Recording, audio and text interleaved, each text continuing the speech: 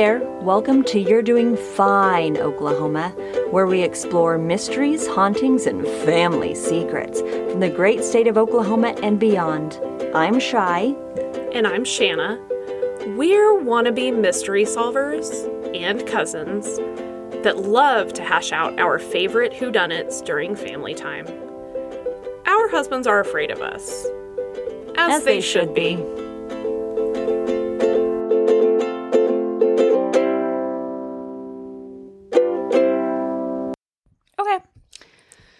Okay. All right. So I've recently become obsessed with Ted Lasso. I haven't watched it yet. I need to, Oh my though. God, Shan. I was trying, everyone I know pretty much watches Ted Lasso. And mainly two of my coworkers and friends. And when I started finally watching it, I was like, God damn it.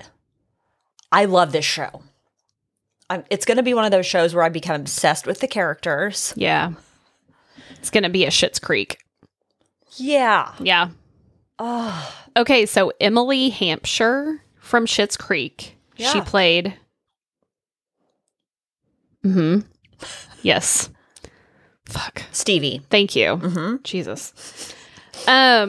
She wrote a book. She wrote a kid's book. What? Called The Basic Witch. Something, The Basic Witch. So I got it for Harper, and she said it was really good. Aww. Yeah. And then I've awesome. been showing Harper her, TikToks and stuff, because she's weird. She's a weirdo, and I love it. Yeah, I like her.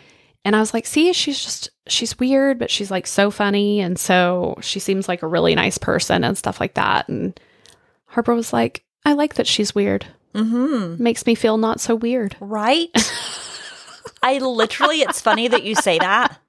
I might get her the t-shirt that I just got that says stay weird on it, and it glows in the dark. Yeah. So I might just have to get her one. You might have to. It says stay weird. Yeah. It's my favorite t-shirt right now. Besides our BB4... Rocking your bad bitch for life shirt. I'm rocking it today. I'm like, I look good in red. Yeah, you do. Okay. Red is your color. Thank you. I know. I try. Just saying. Whew. Anywho said. You're ridiculous. Everyone says that. Duh. That's not new to me. Okay. All right. Are we ready for our true crime Taco Tuesday talk? Damn it.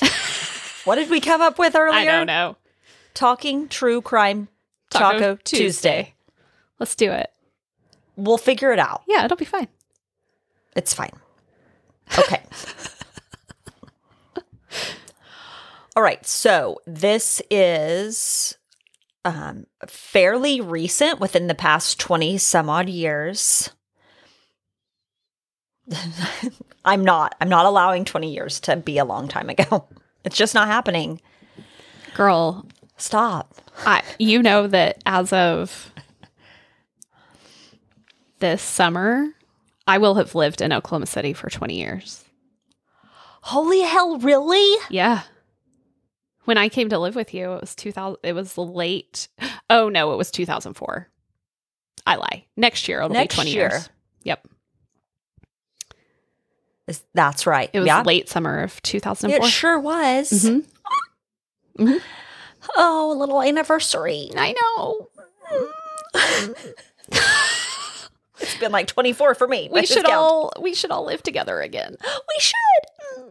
We can live. Have a hippie commune. It's my dream. Yep. It's fine. It's not a cult, though. It's not. We just want to all live together and fuck everyone else. Yes. Yeah. Anyways. All right.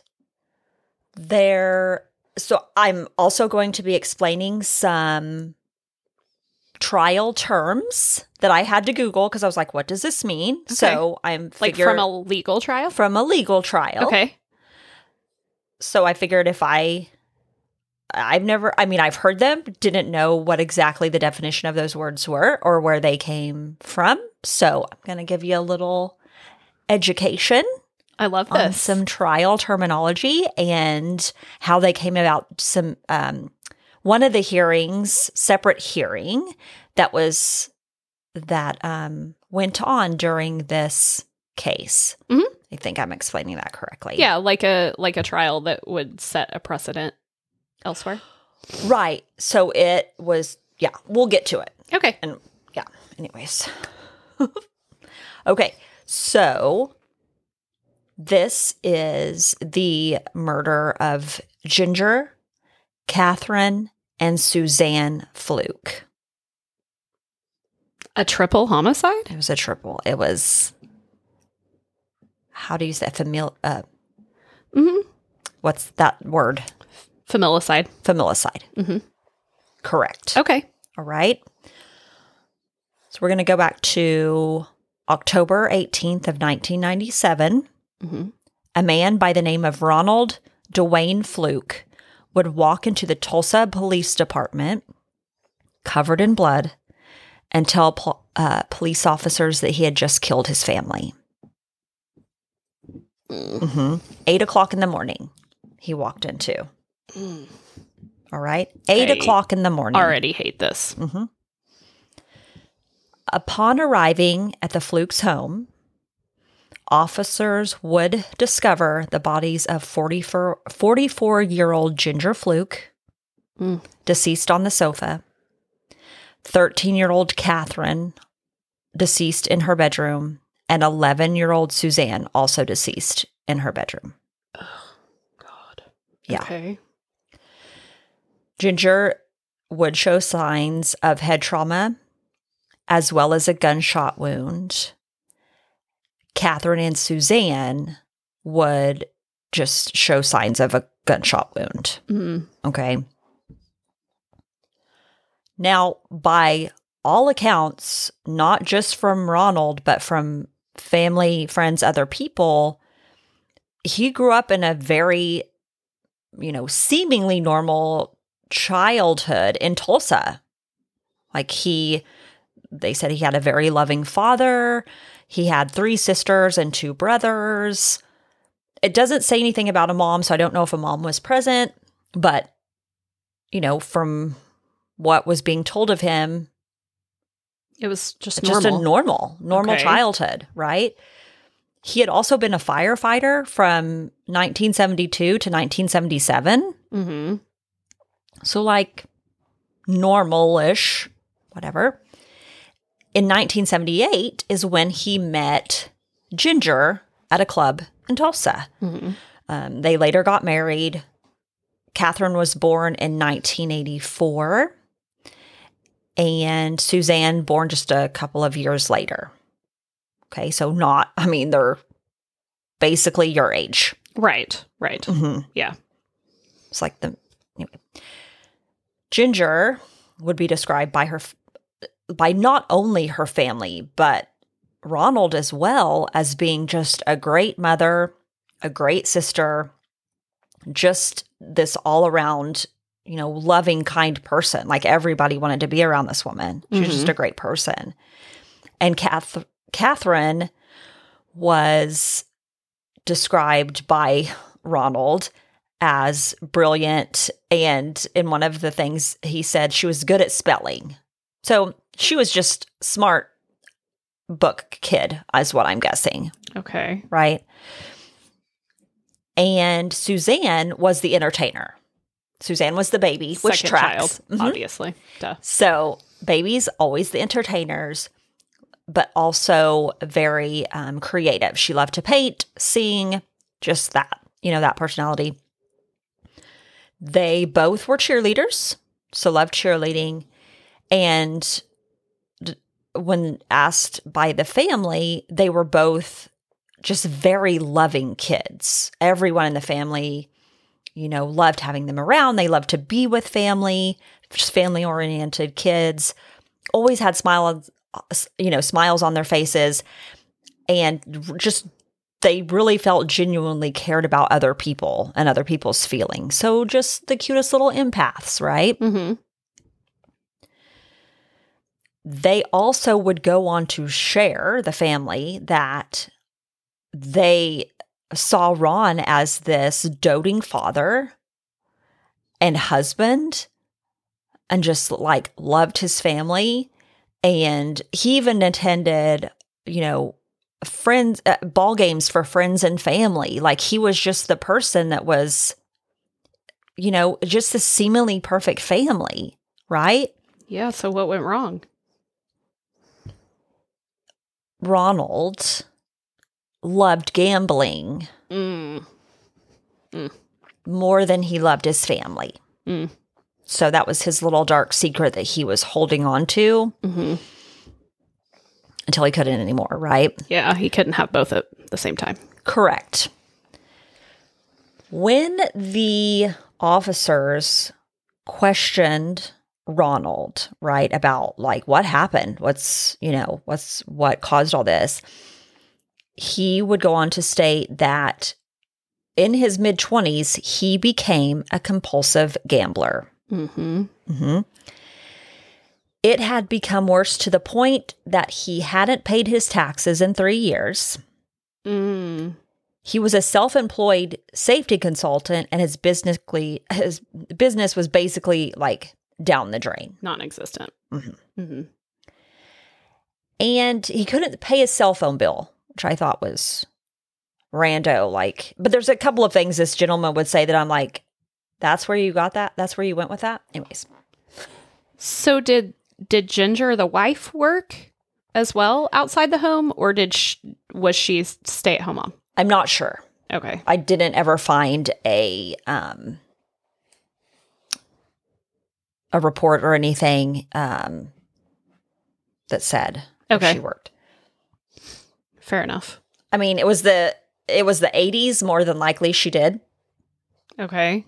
That's just where I'm going with. Yeah. But. And also his car was about to be repossessed. Yeah. So probably the house was after that. Yeah, not far behind probably. Yeah. He also stated that because of all this, he and Ginger were having marital problems and that he was suicidal. Okay. Yeah. Okay. Before I go any further, I want to kind of say that in all of his interviews, in all of the newspaper articles, he very much blamed what went on and what caused this situation on depression. And I get it that it's a sign of the times. However, I have chosen not to. The only part that I wanted to leave in about any type of depression or depressive thoughts is the suicide part. He went into great detail. And I feel like that is not fair. I mean, you and I have gone through very dark depressions.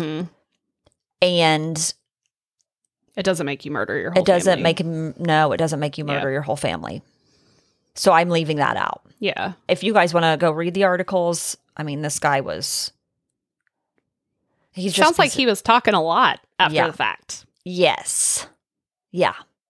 So, just super... Yeah, he was... he liked to talk.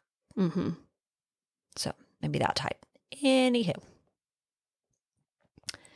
When asked about what actually happened that night, he would go on to tell officers that at approximately 1:30 in the morning, he would walk into the living room where Ginger was sleeping on the sofa. She had no longer shared the bedroom with him, which in my mind, like, he should have been on the sofa. Let's just start there. Whatever. She was probably just like, So I did just it say that she was not sleeping in the bedroom with him because of the marital issues? Correct. Okay. Correct. Okay. She had been sleeping in the living room on the couch, on the Okay. sofa. He then began striking her 8 or 9 times, they're thinking, on the back of her head, neck, and shoulders with a large hatchet. Jesus Christ. Yes. Okay. Scared, the screaming from Ginger would wake up his children. He then shoots her once in the head with a .38 caliber handgun, which kills her, obviously. He would then make his way upstairs to his daughter's rooms. And in these articles, some articles say they made it to sound like they were sharing a room. Other articles made it sound like they were in separate rooms. Either way, he made his way upstairs. And one article, I think it was the News 6 article, stated that one of the girls, when he pointed the gun at her, thought he was joking and laughed. This is how... The fuck? I know. And this is how I think very compartmentalized he had his gambling, depression, maybe personality with his family. Because for somebody, I want to think that these kids never saw that. First of all, if somebody ever pointed a gun at me, I wouldn't fucking laugh. I'd run or try and hide, right? But for you as a child to think that it's a gun, that your dad's being silly, made me think that she never saw this side of him. I don't know. Maybe. I mean, that's how I'm trying. I think that's how I'm trying to make it all make sense in my head. it doesn't. It won't, though. I know. For a child to see their father Pull a gun on them. Yeah. Right? Yeah. Horrifying. And you know what? Because there's people that in very uncomfortable situations laugh. Yeah. And it could have been that. Yeah. It could have been like she was nervous and whatever. She didn't know what to do. Yeah. Plus at 1:30 in the morning, I mean, right. If you wake me up out of a dead sleep and you're completely like discombobulated, I mean, maybe. I don't know. Anyway. It's crazy. His gun had jammed. Well, he fixed it and then went on to shoot both girls one time in the head, killing them instantly.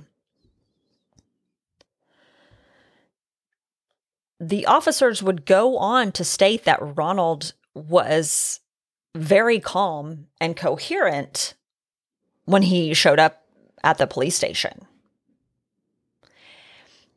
And Ronald would go on to tell them he wanted to spare his daughters the embarrassment of his suicide and financial ruin. Okay. So this is in one of the articles, newspaper articles. He, in quotes, it says, "I believe I killed the flesh, but I believe their souls are in heaven now." It then goes on to say, he stated he also attempted to take his own life, but decided suicide was not the way out because he had heard suicide is not a very good action to take. You guys should see our faces right now. We're just like, okay, you can make murder okay in your head. You can justify the murders of, I'm not even going to say your wife, who knows why he did that, but your kids, Correct. Your own flesh and blood. Correct. You can justify the murders of your kids.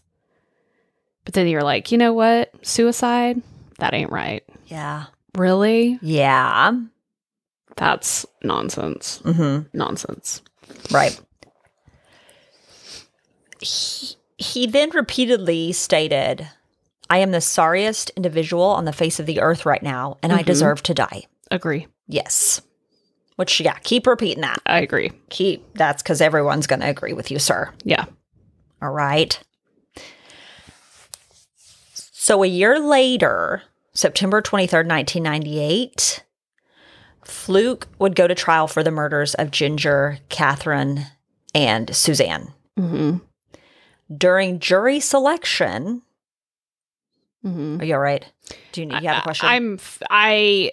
I'm wondering how much of a narcissist this guy is that he made him take it to trial when he walked into a police station and confessed to murdering all of them. Well, just wait. It gets better. It might. What I'm about to tell you might make maybe he's a narcissist or he has narcissistic tendencies to be like, oh yeah, no, he's just okay. During jury selection, against the advice of his attorney, he would stand up and plead guilty in front of everyone. During jury selection. He then refused to submit any mitigating evidence. So this is where this is why I just can't comprehend why he wouldn't just go ahead and plead and take the life sentence. Right. Maybe the DA wasn't offering it. I don't know. But I don't know. Well, so when it said he refused to submit any mitigating evidence, I didn't know what mitigating evidence was. So I did the Googles. Sure. And I believe it was in one of the law websites. I don't know. One of the thousands, whatever.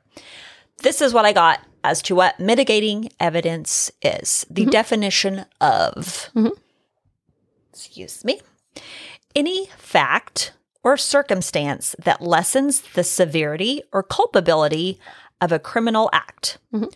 Mitigating factors include an ability for the criminal to reform, mental retardation, an addiction to illegal substances or alcohol that contribute to the criminal behavior, and past good deeds, among many others. So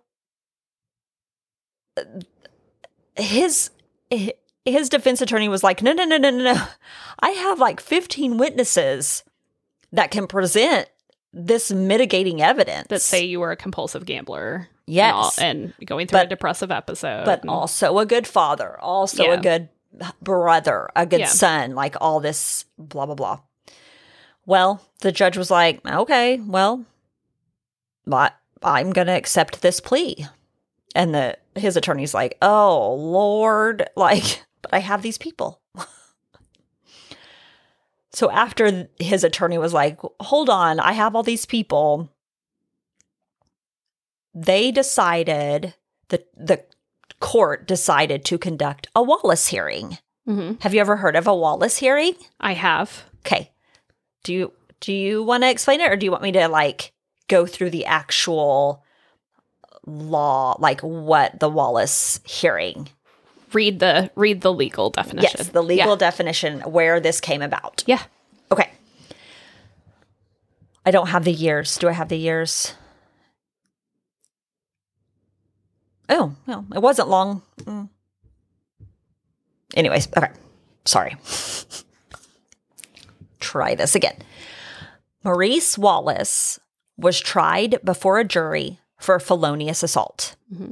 During that trial, the prosecutor informed defense counsel that the grand jury was considering 2 additional charges against Wallace: assault on a police officer and possession of crack cocaine. The cocaine possession was a second-degree felony carrying mandatory prison time. All right? At the party's request, the trial court delayed trial for about 3 hours while the parties engaged in plea negotiations. After extensive discussion between Wallace, his defense counsel, Wallace's mother, and the prosecutor, Wallace accepted the state's plea offer. On the day of sentencing, defense counsel reviewed the pre-sentence report and concluded that the trial court would likely impose a 6-year sentence upon Wallace. Defense counsel informed Wallace, who angrily stated that was more than what he was looking for. Mm-hmm. Wallace insisted that defense counsel move to withdraw his guilty pleas. Defense counsel then informed the trial court that Wallace wished to withdraw his guilty pleas, and counsel requested permission to withdraw from the case. Mm. So that means his attorney was like, and I'm out. Yeah. Right? His attorney was like, I'm not doing this. Yeah. The trial court appointed new counsel for Wallace and subsequently held an evidentiary hearing on Wallace's motion to withdraw his guilty pleas.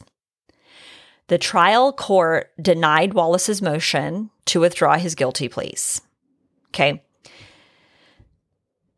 Trial court sentenced Wallace to a total of 6 years imprisonment. The trial court discharged the jury, and Wallace entered guilty pleas for felonious assault, assault on a police officer, and possession of cocaine, which the state had then reduced to a 5th-degree felony, eliminating mandatory prison term. So eliminating that 6-year mandatory for possession, and making Wallace eligible for probation. In exchange for Wallace's guilty pleas, the state also agreed to make no recommendation concerning Wallace's sentence. The trial court accepted Wallace's guilty pleas and ordered a pre-sentence investigation report. So this report, although a defendant does not have an absolute right to withdraw his guilty plea prior to sentencing, requests to withdraw a guilty plea made before sentencing should be freely allowed. And then it goes on to say a hearing ordinarily is required to determine whether a reasonable and legitimate basis exists on which a plea may be withdrawn. Mm-hmm. So, with that, the following day in Fluke's trial, in Ronald Fluke's trial, September 25th, 1998, it was found that Fluke understood what he was doing. Mm-hmm. He wasn't confused on any type of sentencing or prison term, that type of thing. So he knew what he was doing when he pled guilty. The defense did go ahead. They were like, dude, like, let's try to at least get this to trial. Mm-hmm. Maybe like we can get you something less than. They went ahead and called in a Dr. Ann Taylor on October 2nd to testify that Fluke was incompetent to stand trial. Okay, so they called her in, had her do her thing, do her report, all the things with Fluke, and then would go on to testify that he was not competent to stand trial. So trial was postponed. Mm-hmm. When they were back in session on October 12th, they submitted Dr. Taylor's findings and then asked Ronald a few questions. However, in all the reports I read, in Murderpedia, in all of the news articles, I couldn't find what these questions were. So I'm guessing they were competency questions, maybe, or maybe asking about, I don't know, do you like his current mental state and stuff like that? Like, do you really accept this? Like, I don't know. Anyway, they were able to find that he was in fact competent and accepted his guilty plea and sentenced him to death on 3 counts. Damn. Okay. The death sentence would be because of the 2 aggravating circumstances that the state presented. Another term, like what does aggravating circumstances mean, that I wanted to look up. So the definition for that is knowingly creating a great risk of death to more than one person, and the killings being especially heinous, atrocious, and cruel. Which, all three of those, heinous, atrocious, and cruel. Yeah, for sure. Right. At the trial, Fluke would even waive his right to appeal. Like, he was like, oh, and then he goes on, he says, he wasn't trying to commit suicide by not appealing the death penalty. He saw it as getting justice for his family, stating, I feel like I'm doing what's right. I'm guilty. I've made peace with God. Okay. Cool. Yeah. You're very, like, quiet. I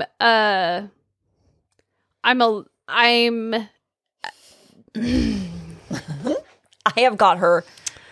She's at a loss for words. Here's my issue. I hate familicide. I hate patricide, where kids are killed by their dad. I really do.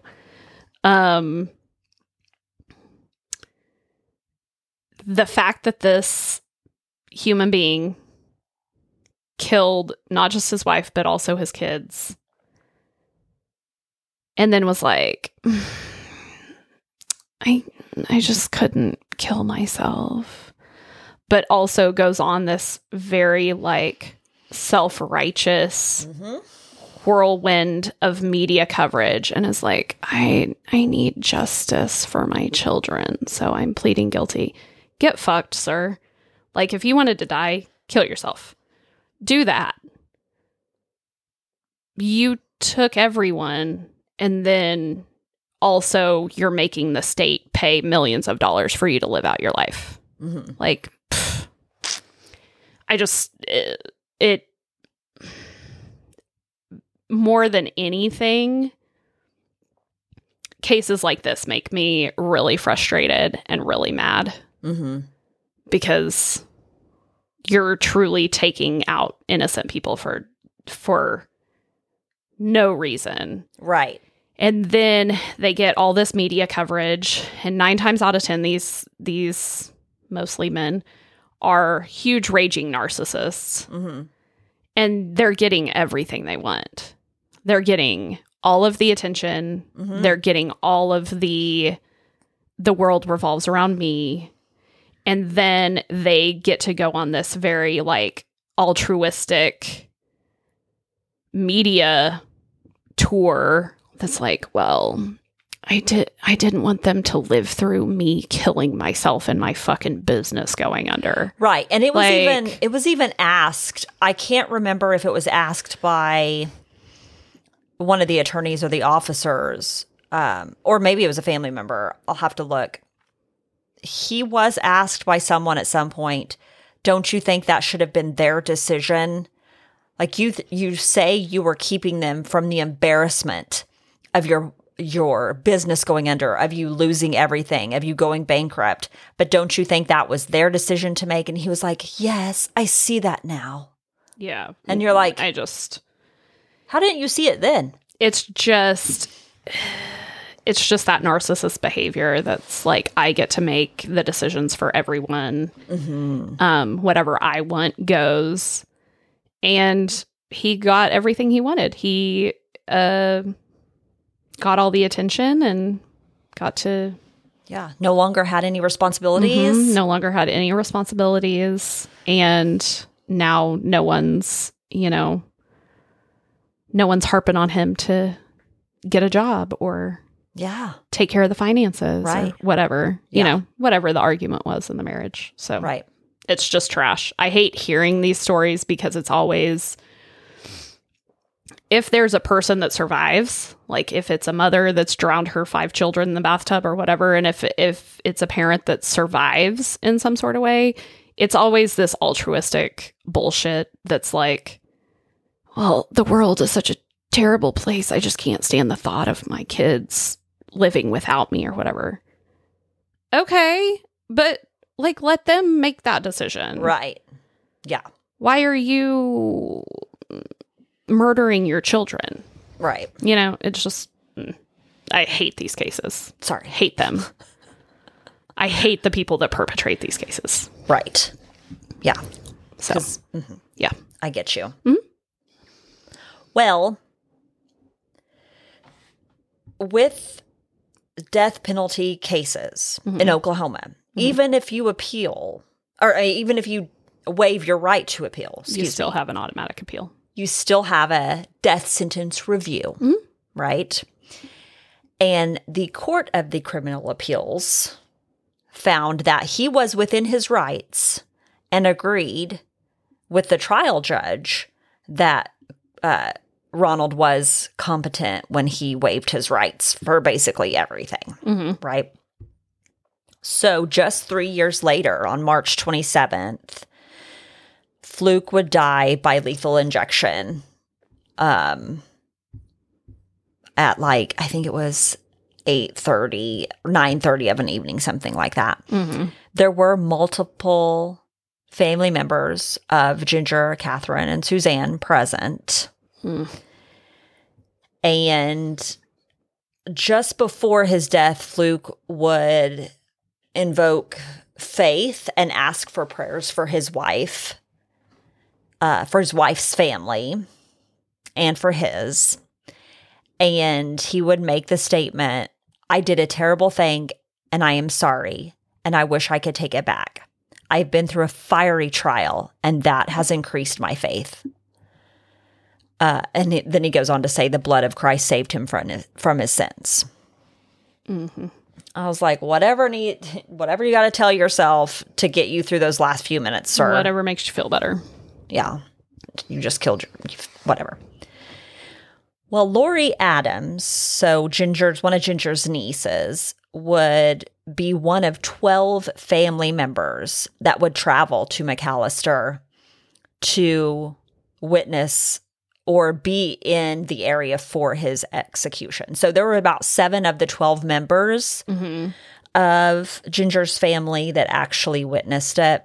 I'm not sure if Lori did or not, but she would make a statement afterwards saying, "We will never close our hearts to the love, happiness, and companionship we shared with Ginger, Suzanne, and Catherine." About Ron, she would say, "Most people lock their doors at night to keep the bad guys out. Little did they know that that dreadful night, they were locking the bad guy in. He not only took the lives of 3 very precious people, he also took a part of many others who loved Ginger, Suzanne, and Catherine very, very much." Yes. I'm still mad about it. I know.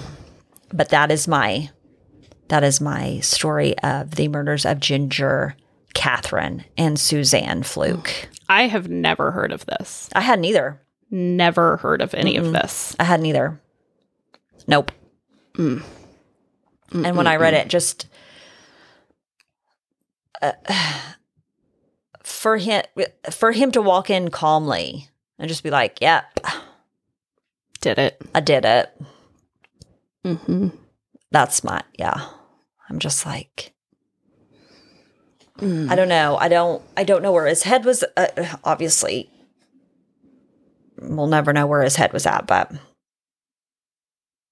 it was a crazy one to read. It's horrible. Yeah. Absolutely horrific. Yeah. I hate it. Yeah. It was not fun. No.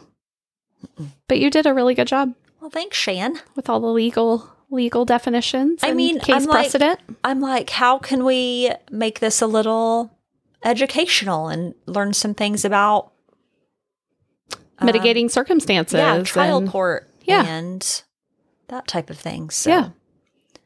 I mean, just remember you got those mitigating circumstances in your corner should you need them. Let's hope that you won't be one of these people. Right. Yeah. Yeah. And then, there was a ton of things that went on during this short trial, even though he pled guilty. Like, his defense team was like, "Okay, let's maybe reel it in, sir. Yeah. Reel it in. And they try to get, they were very much trying to. They were trying to get him a reduced sentence in some sort of way, but but he was like, nah. Unhinged. Completely unhinged. And he, at one point, would go on to say, I didn't find solitary confinement too bad. And I was like, oh, okay. That's where I got that. Oh, you didn't want any responsibilities in life. No.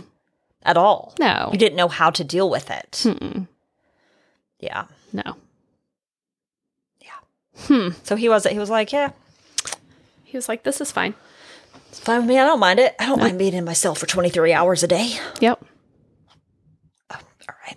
Cool. Yeah. Good for you, buddy. Yeah. Good for you. It's gross. But anyway, that's my story, Shan. Mm-mm. Well, you did a really great job. Thank you. I feel like I feel like I need to do some speaking exercises or something. I don't know. It's fine. It's fine. Everything's fine. I don't talk perfectly, and I apologize. Nobody does. Well, some people do. They talk for a living. Yeah, they talk for a living. We don't. We don't. I forget that. We do not. It's fine. Yeah. Okay. Good job, Shay. Thanks, Shan. If you've enjoyed this episode, or you're just really optimistic that we'll only get better from here, like, subscribe, follow You're Doing Fine Oklahoma on your favorite podcast app. And don't forget to follow us on Instagram at You're Doing Fine OK Pod. That's UR _ doing _ fine _ OK _ pod.